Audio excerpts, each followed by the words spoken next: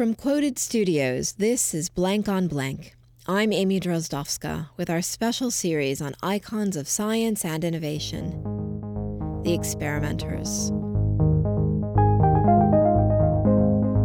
Today, self, sight, and deep-sea diving, George Washington Carver, Jacques Cousteau, and Oliver Sacks, three luminaries who had the imaginations and daring to go where none had gone before, overcoming indifference and bigotry, exploring the darkest depths of the ocean, and even challenging their own deepest assumptions. People who lived the very definition of scientific inquiry. First, I should say the chief purpose of scientific training is to find truth. George Washington Carver survived slavery, poverty, rejection from colleges because of his race, and a raft of injustices that would crush most people's spirits. But not Carver's. Despite it all, he managed not only to get an education, but to become an educator himself, mastering, among other disciplines, botany, chemistry, mycology, and therapeutic massage. When I was in college at Ames, Iowa, I had charge of a football squad and a running squad. I was the professional rubber in those days.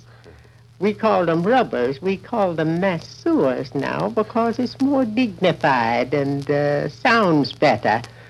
But we call them rubbers. That's George Washington Carver, recorded on a couple of surviving phonograph records from 1939. He's speaking with a man called Glenn Clark, a spiritual leader and huge admirer of Carver, who himself was deeply religious. We uncover this interview, capturing these few precious minutes of Carver's voice, one of the only quality audio recordings to survive all this time. By the time of this recording, the later years of his life and career firmly devoted to the service of others, Carver had focused on aiding poor African-American farmers of the South, and had headed the agriculture department at the famous Tuskegee Institute in Alabama, and of course, conducted his work developing over 300 uses for peanuts, including treating paralyzed polio patients with peanut oil massage therapy.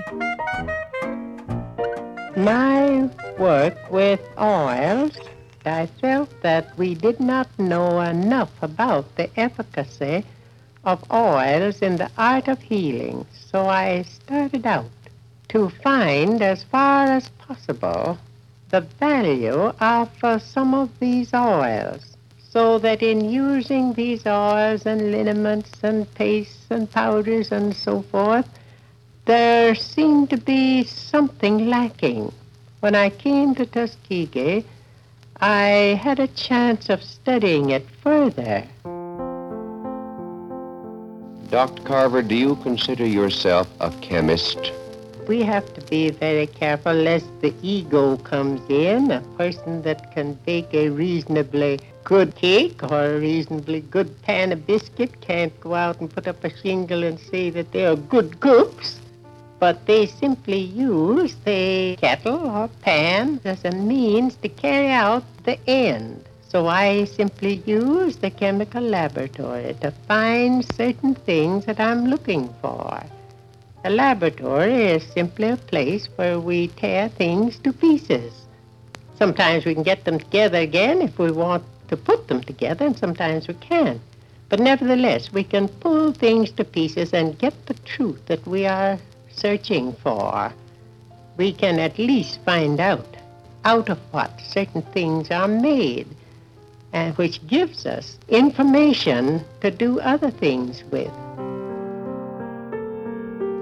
Sometimes it is wise not to look for too much appreciation. The main thing is to be sure you're right and go ahead, regardless of whether people appreciate it or whether they don't, because in time they will appreciate it. So simply be sure that you are on the right road.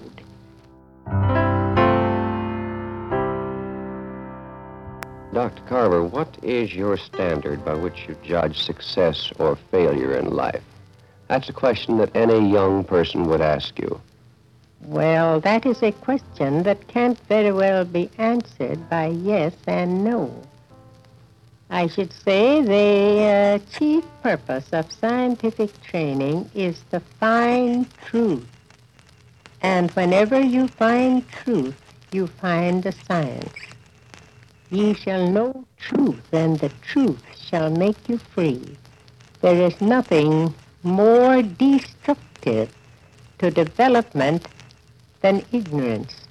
And ignorance is simply, I don't know. I should say this, that the further anyone gets away from themselves, the greater will be their success in life. You can't get very far in life if you don't get away from self.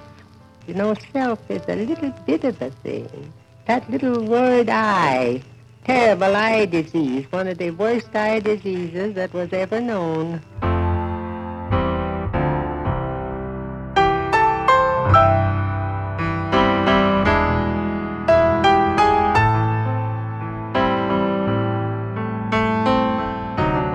And then, too, a question naturally comes in, how can I be sure that I'm on the right road? I should simply say this, that in all thy ways acknowledge him, and he shall direct thy paths. Now you must learn to look to him for direction and then follow, and you'll never go wrong.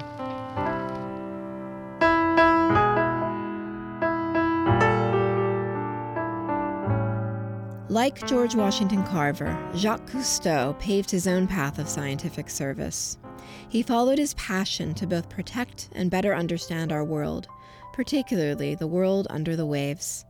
The underwater archaeologist, deep-sea explorer, and documentary filmmaker dedicated his energies to the conservation of the seas he knew so well, and his long-running television series broadcast his passion to viewers around the world, cementing his own fame and that of his cause. There's another reason for Captain Jacques Cousteau to visit with us today. In the archives of WGN Radio, we found this 1978 interview with Cousteau by longtime Chicago radio personality Roy Leonard. It's a short conversation, but it captures Cousteau's charisma, his sense of fun, and his unwavering dedication. Cousteau was by then an old man by many standards, but he sure didn't act like it. Will you actively participate in diving yourself? I was there 3 days ago. Yes, I do dive. You are an amazing man. You are now 65? 65, yes. You are as trim and healthy looking as a human That's something being. I don't understand. I don't see any difference between the capability that I enjoy now and the ones I enjoyed 20 years ago. I don't see any difference. So I don't understand these questions.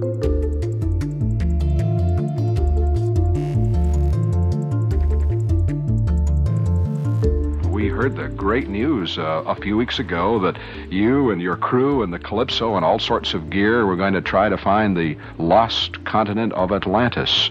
This is not just mythological. There really is something to look for. Well, once more, our intentions have been slightly changed in the announcement because, of course, we're not looking for the lost continent of Atlantis at all. Because I don't think there was a lost continent of Atlantis. But there certainly was something at the origin of the legend, and that's what we are investigating. Well, what leads you to believe you will find something there? I did not say that I would find something. I would say that my inquiry would tell the truth about it. I think this is a major subject for the public to know the truth about because we're reading so many contradictory news. The Atlantis is found in the Atlantic, in the Pacific, in the North Sea, in the Sahara, I don't know where. So we are going to investigate every single one of these hypotheses, and we'll tell you what we think is the truth about it.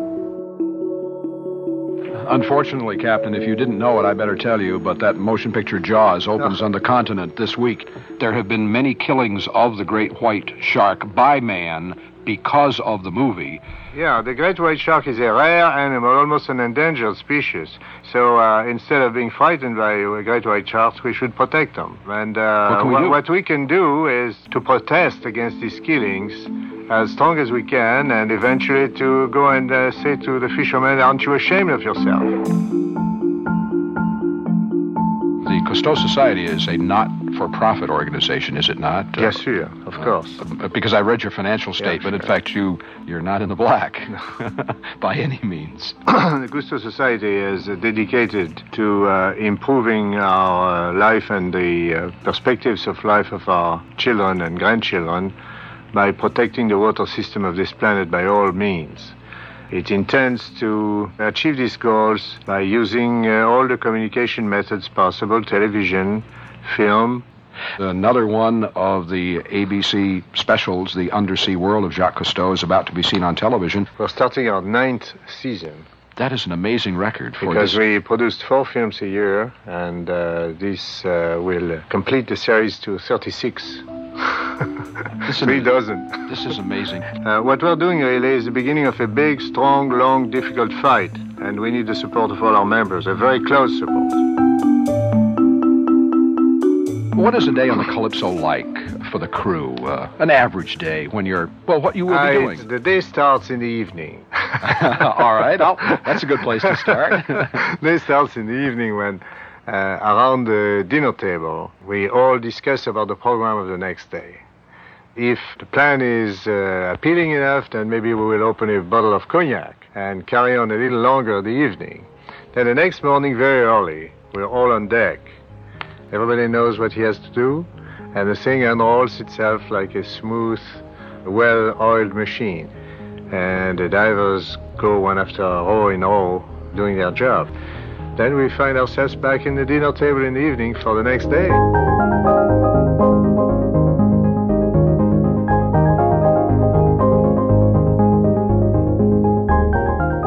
It sounds delightful. Do you have divers from the world over who would like to become part of the crew of the Calypso? Oh, yes. We receive a great number of applications. Unfortunately, the turnover is very slow. People stay with us. We have very rarely an opportunity for a new diver to be wedged in. I can easily see, I think, why those who associate themselves with Jacques Cousteau would want to make it a life's work. You have made it your life's work. Yes. And to you, we offer thanks.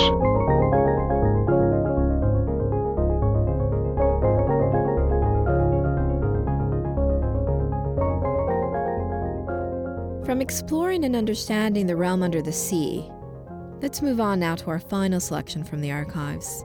Someone who dedicated his career to exploring and understanding another realm, our own minds. Neurologist, anthropologist, and writer, Oliver Sacks. In his writings, he explored the unexpected outcomes of the various ways our minds can misfire, and what it means about how our brain works, and who, in fact, we humans are. Sacks was fascinated, for instance, in who we become when we can't see. I'd had a sort of haunting memory of an H.G. Wells story called The Country of the Blind, in which a lost traveller in South America blunders into an isolated mountain valley and finds a whole community of blind people who have been blind for 3 centuries and who have lost the very concept of sight and light, and who in fact regard him as demented or hallucinated and having peculiar ideas produced by these pathologies in the face, which he calls eyes. This is Oliver Sacks speaking back in 1996 with Henry Tischler for the WGBH Boston Public Radio Book Show, Cover to Cover. Dr. Oliver Sacks is a pioneer of charting the landscape of the mind. Neurologist, anthropologist, best-selling author, Sacks has reshaped our understanding of the brain's resilience and adaptive powers. I'm very interested in how people adapt to extremes, to the neurological extremes imposed by an illness, but sometimes, say, to other extremes. I'd been fascinated by total color blindness, or achromatopsia, in which the person only sees, if you want, in shades of black and white or shades of grey. That there existed people who had never seen color and had no concept of color. Islands and mountain valleys, isolated places, tend to concentrate rare genetic disorders.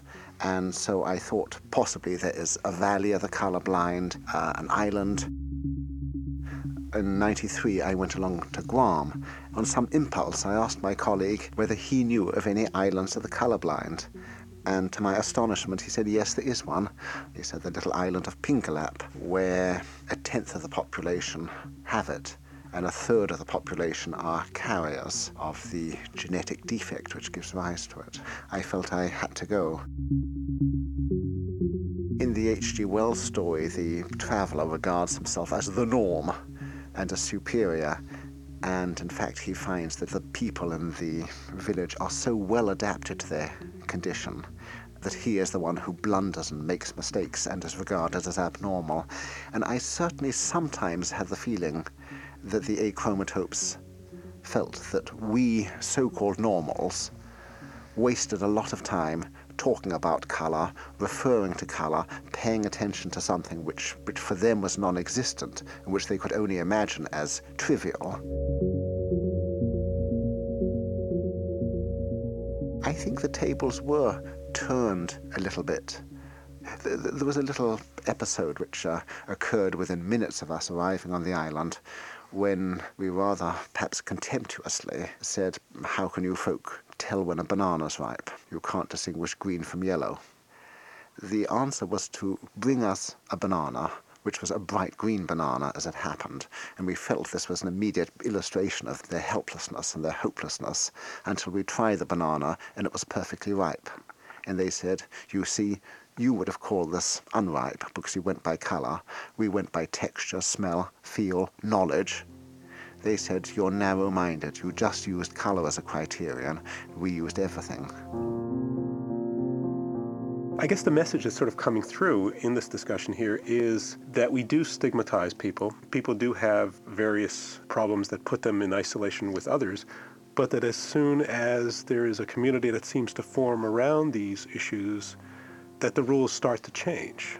Yes, I think there is a sort of a critical level, so that if 1/10 or 1/4 of the population have some condition, it has to be accepted as a legitimate form of life and won't be marginalized and sometimes won't even be noticed.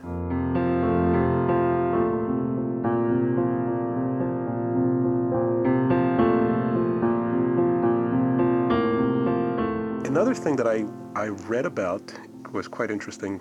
You went to a convention of people with Tourette's syndrome? Oh, I think another experience, which was also with one of these conventions, which took place in a sort of Tourettic hotel. I say a Tourettic hotel because the owner of the hotel and his daughter had Tourette's. There was a lot of understanding and liberty given to people with Tourette's. And when I went back to my room in the evening, I heard sort of howls and knockings and strange noises all around me. And I could be alone in the desert and I wouldn't do this, but somehow with everyone else doing it around me, suddenly I felt I could do the same, and I sort of joined them and yelled and screamed and banged without really just in a state of license, although I think it did have a certain effect of emotional catharsis.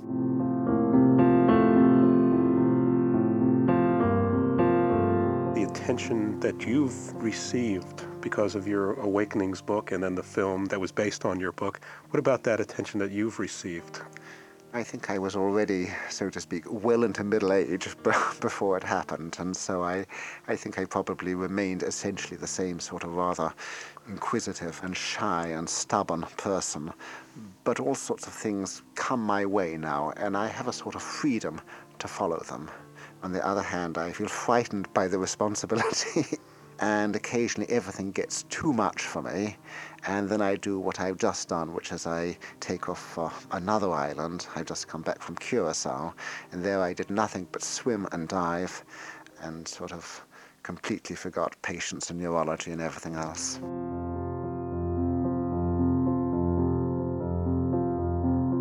That was Oliver Sacks speaking with Henry Tischler in a 1996 conversation we found from the WGBH Boston Public Radio Book Show, cover to cover. Thanks to them, as well as to WGN Radio and the Roy Leonard Audio Archive in Chicago for their help with the Jacques Cousteau interview, and also to George Washington Carver biographer Peter D. Bichard and the George Washington Carver National Monument for working with us on bringing these interviews back to life. This episode is part of our Science and Innovation series, The Experimenters. Support comes from the Alfred P. Sloan Foundation, enhancing public understanding of science, technology, and economic performance.